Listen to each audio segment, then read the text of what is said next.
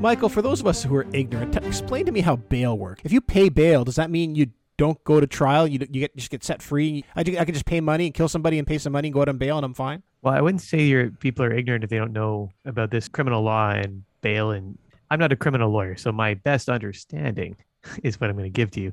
But the way I understand it is like if you're arrested for a crime, in order to not, you'll get released pending trial. If you, so in some cases, bail is before trial, not after trial. That's right. So you're arrested, and depending upon the charge and the type of offense, you have a bail hearing. I do know that you have to post bail, and if you say don't make it to trial, you forfeit that amount. But there's going to be a hearing where the judge determines, or the judicial officer will determine whether they should grant bail. Because in some cases, you wouldn't want to grant bail to somebody because, let's say again, this is partly coming from television and movies that I've seen over the years, and partly from my legal training. But if you're a wealthy person who has no connection to the local community and lives and comes from, say, another country, bail is set at $100,000, you could easily afford it, then presumably you'll pay the bail and just skip the country and never be brought to justice. So those would be factors that we weighed into whether to grant bail. And then also, and I don't know the exact connection between bail and a surety, but a surety is somebody who the person will be released into the community under the direction of the surety, under the watchful eye of the surety, who has an incentive to making sure that they show up to trial. And so what's the incentive for the surety person?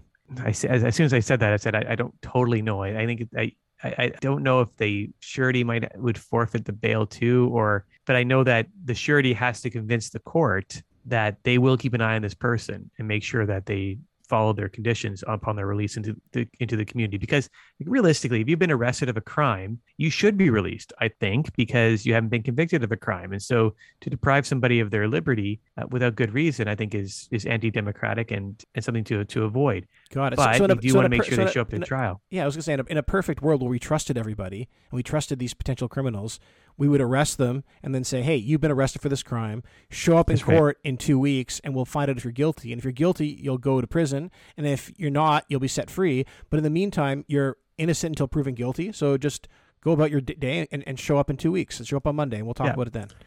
But if you've been charged with a serious, for instance, I think the more serious the crime, the more likely you would have an incentive, no matter how good a person you are, to possibly not want to pay the penalty for that. If you could skip to another country that doesn't have an extradition treaty with the country where you committed the crime, and you can afford to forego the bail, and you don't care about the surety, then maybe you would do it. So that's the reason why you might not be released. Just go into hiding. You don't have to leave the country. You could just like stop using the standardized banks and deal in cash and work at a bar in Alaska, and nobody would know the difference.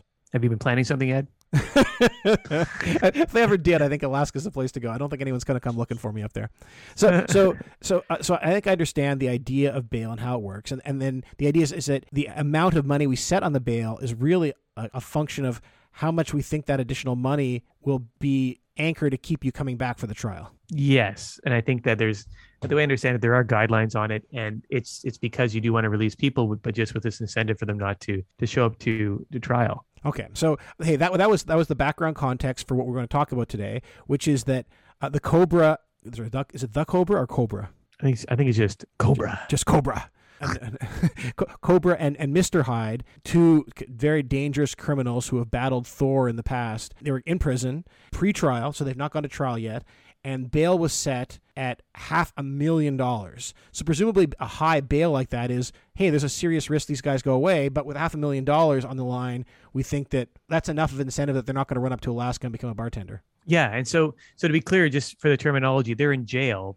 You go to prison when you've been convicted of a crime. Jail is where you put someone temporarily, and jail is, from what I understand, is worse than prison because it's not as it's meant to be a temporary kind of holding place. So here, what's weird is that you and I knew that they were defeated and that they'd been arrested. And Cobra is not an American citizen, so he wasn't deported. He was obviously arrested and was supposed to stand trial. What I find, and we don't know who Mr. Hyde really is. I think he's Dr. Jekyll in disguise.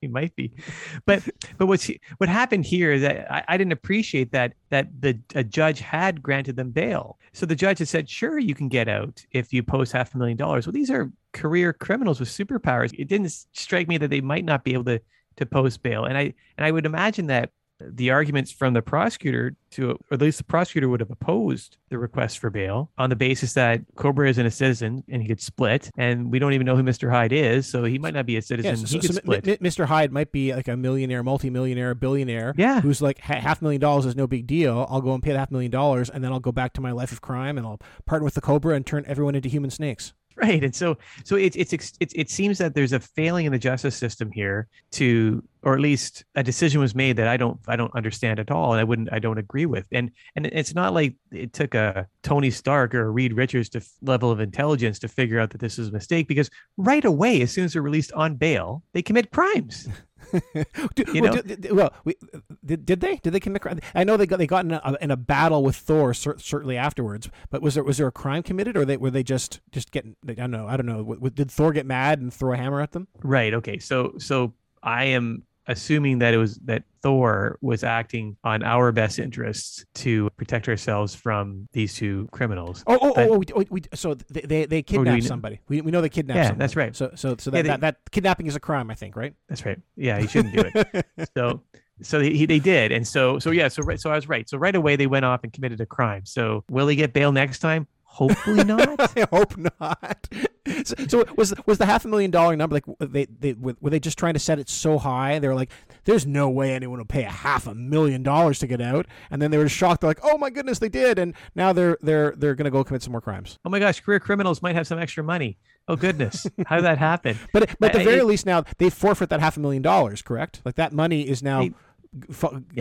Goes straight to like what extra police cars? I don't know, maybe, but we saw what that's a lot of police cars $500,000 can buy. But in their fight with Thor, look at the property damage alone. So I mean, I doubt that the taxpayer comes out better on this than had they not been released. But I think it's these two fellows shouldn't have obviously been released, and I think that our prosecutorial service division and the judiciary should be alive to the idea that these superpowered individuals might be, the fact that the accused is a superpowered individual might be a factor to consider when you're deciding whether to grant bail to them or not. I think it was a mistake. So I guess my next question is, how do we get them back? So someone breaks bail like that. Is this where a bounty hunter comes in? Can we go become bounty hunters and get paid some of that $500,000 if we bring those two guys in? Oh, I don't know. I've never thought about trading in my law spurs and to become a bounty hunter.